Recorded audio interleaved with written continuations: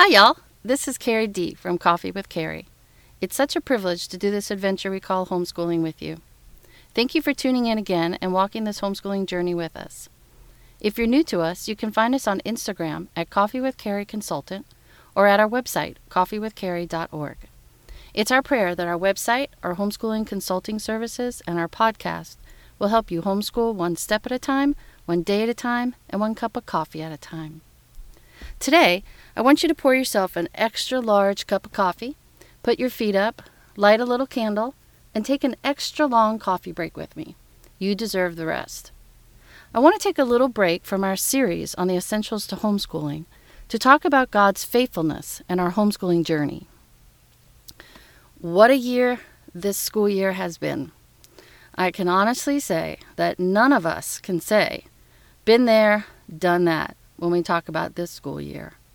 None of us have experienced anything like COVID-19 crisis schooling, or literally months of quarantine and isolation. This has truly been no school year like any other. I mean, usually January, February, March are usually hard months for homeschooling moms due to the winter blues and February wall, and some of us call it March madness. But usually by April, we can see the light at the end of the tunnel, and by May, we're praising God for the completion of another school year. But not this school year. While this school year has been like no other, we can say we have experienced in the past homeschooling days or weeks or months or even years where there have been seasons of learning droughts, burnout, chaos, depression, setbacks, and even financial hardships. It's been a Joel 225 kind of a year. I mean, let's face it, while this year has been eaten up by a different kind of locust, we can learn from God's faithfulness in the past that He will repay us for the years or months that the locusts have eaten. You know, many years ago when I was pregnant with my second child, I remember sitting on the cold bathroom floor hugging the toilet, wondering when this morning sickness would subside. I was well into my 6th month of pregnancy, and I was still plagued with violent vomiting each morning. And since vomiting induces a vagal response in my body, I tend to seize and, pass out every time I gag or vomit. So my morning ritual in the bathroom would wipe me out for most of the day. And this went on for my entire pregnancy. We were homeschooling my daughter, and my husband wasn't working from home yet. Needless to say, not much homeschooling or learning was taking place. Well, at least that's what I thought, and that's definitely how I felt as I laid on the sofa watching VeggieTales with my daughter and listening to stories on CDs instead of doing any schoolwork. I was just too tired to really do anything else. Later that year, my son was born and I was exhausted. This boy never took a nap longer than 20 minutes. So you can imagine we didn't get much done those first 18 months either. One morning, I noticed that the back of the house was unusually quiet. I rushed to see what was happening. But to my surprise, my daughter was sitting next to my son's little jumpy chair with a book in hand. She was reading Brown Bear, What Do You See to my son. She was showing him the pictures and using the same silly voices I would use for the different animals. No big deal, right? Well, it truly was a big deal for me. I had attempted to teach her to read before my pregnancy, and between my exhaustion, passing out, and recovering from childbirth, we never really got much schoolwork done, and the reading lessons went on hiatus. I thought I had failed. I thought we would have to catch up and just work extra harder the next school year. However, somehow along the way, my daughter figured it out, and she learned to read. Our school year was eaten up and wasted by a swarm of locusts that invaded our home and homeschooling. But the Lord, He redeemed and replenished that year that was eaten by the proverbial locusts. The past year wasn't wasted. It hadn't been ruined. Through God's power and grace, our school year was blessed and was actually pretty fruitful. Now, fast forward a few years. My son is 5, 6, and he was iron deficient, which manifested itself in some very odd ways.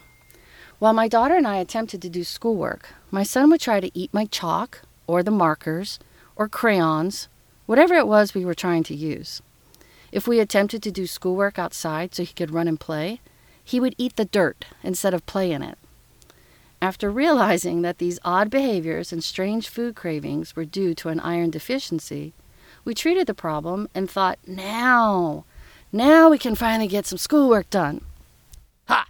That same baby who didn't take naps as an infant still didn't take naps as a toddler. I tried to save the important lessons for the afternoon when my son slept, but that never really happened. So my mornings usually ended up with me in the middle of a mess, feeling frustrated, and my afternoons with me on the floor, knee-deep in tears, and my head filled with feelings of failure. And on top of that, we belonged to a homeschool group that required yearly standardized testing. God, I hated that week, and I dreaded the scores this particular year. I knew for sure the scores, especially in math, were going to come back beyond deficit. But once again, God redeemed the time and the fruit that was eaten by the locust that year. Or should I say, literally eaten by my son. My daughter scored in the 90th percentile in just about everything, and I had absolutely nothing to do with it. The Lord proved yet again He is my child's ultimate teacher. Like Isaiah 54:13 says, all your children will be taught by the Lord, and great shall be the peace of your children. Again, the Lord not only redeemed and replenished the year and the fruit, but He supplied an over and abundant crop. Now, many years later, we figured out my son was dyslexic, and he had some visual processing issues.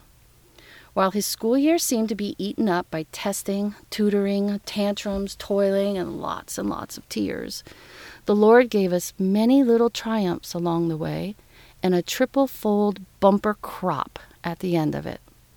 When I say we literally did nothing but play outside and attend intense reading therapy sessions, I literally mean we did nothing else.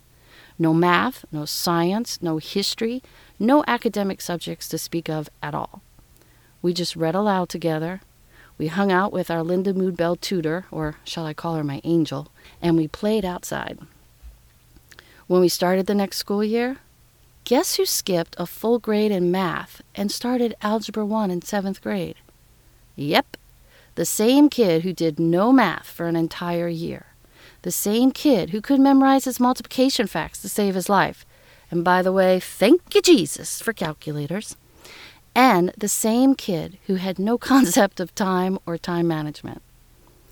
Where I felt like a failure, God stepped in and redeemed. While the locusts may have stripped away my confidence and joy, they didn't deplete my son's. The Lord gave back the weeks and months lost to testing and tutoring, and in abundance. My son made huge strides in reading and somehow learned more math than I actually attempted to teach him. I am most thankful for what God did outside his schoolwork that year. During this time, God redeemed my relationship with my son, restored my son's confidence in himself and his abilities, replenished his strength to persevere and his resolve to use his dyslexia to his advantage, and most importantly, it taught my son to rely on God to get him through anything. And because of that season in his life verse is, I can do all things through Christ who strengthens me. He even had the numbers 4:13 for Philippians 4:13 inscribed on his baseball glove. There have been so many examples over the past 20 years I can give you when I ended a school year feeling like a failure, yet the year was restored by God's grace. There have been many times I felt our homeschooling year was a waste, yet the year was redeemed by God's mercy. There have been many years I believe the fruit of our labor was destroyed by the locusts, yet the year was replenished and multiplied by God's faithfulness. And this year, friend, is no exception. It's been a year of quarantines, isolation, and sickness. But God has strengthened me, helped me, and upheld me with his righteous right hand. It has been a year of loss and mourning, but God has turned my mourning into dancing, and he has taken off my sackcloth and clothed me with joy. It's been a year of betrayal and brokenness, yet the Lord has bestowed on me a crown of beauty instead of ashes. And yes, it's been a year of wasted hours and stolen minutes. However, God has promised He will restore the years that have been eaten by the locusts. Behold, he is sending again grain, wine, and oil, and we will be satisfied. The threshing floor shall be full of grain, the vats will overflow with wine and oil, and we shall eat in plenty and be satisfied, friend. These are God's promises for the locust year. Do you also feel like this year has been a locust year or a lost year? I think many of us feel like this time of COVID crisis schooling and quarantine qualifies definitely as a locust year. Do you find yourself full of regrets? Are you full of guilt about things not done? Or are you full of shame about the things you may have said? Has this been a year of loss? Perhaps you've lost a loved one, either through death or divorce or betrayal.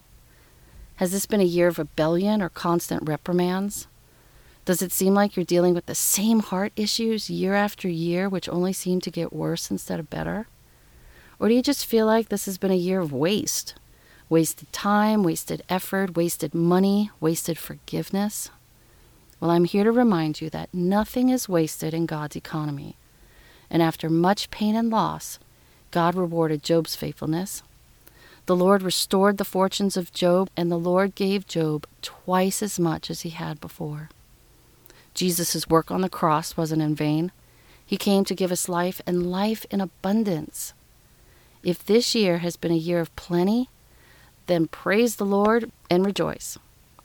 But if this year has been full of loss, then still rejoice and praise the Lord. Trust me, it may seem like your year, your efforts, your blood, sweat, and tears have produced absolutely nothing. But I know our God is a powerful God, and nothing is impossible for him. He will turn your mourning into dancing. He will turn your ashes into beauty. He will restore the time eaten by the locusts.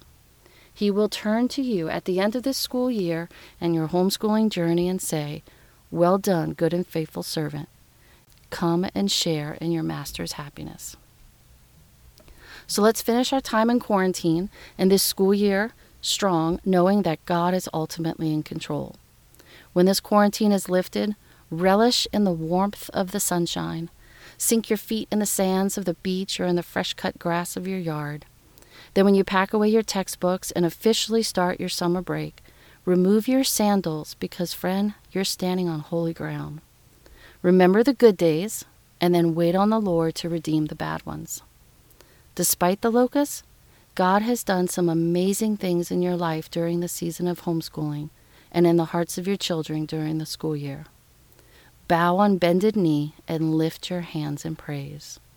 God is mighty to save. He's abounding in love and mercy, and he is our faithful Redeemer. He will restore your locust years. Thank you for hanging out with us and for joining us for this little coffee break. If this is your first time joining us, you can find us at our website, coffeewithcarrie.org. And we also have daily devotions and homeschooling tips at our Instagram account, at Coffee with Carrie Consultant. If you heard something you like, then share our podcast or our Instagram and website with a friend who might need some encouragement right now. Or share it with a friend who might be homeschooling for the first time this month. We hope you'll be joining us again next time as we continue our series on the 10 essentials of homeschooling. In our next episode, we'll get back to it and discuss essentials number 7 and number 8. We're praying for you. Stay healthy. God bless. And see you next time.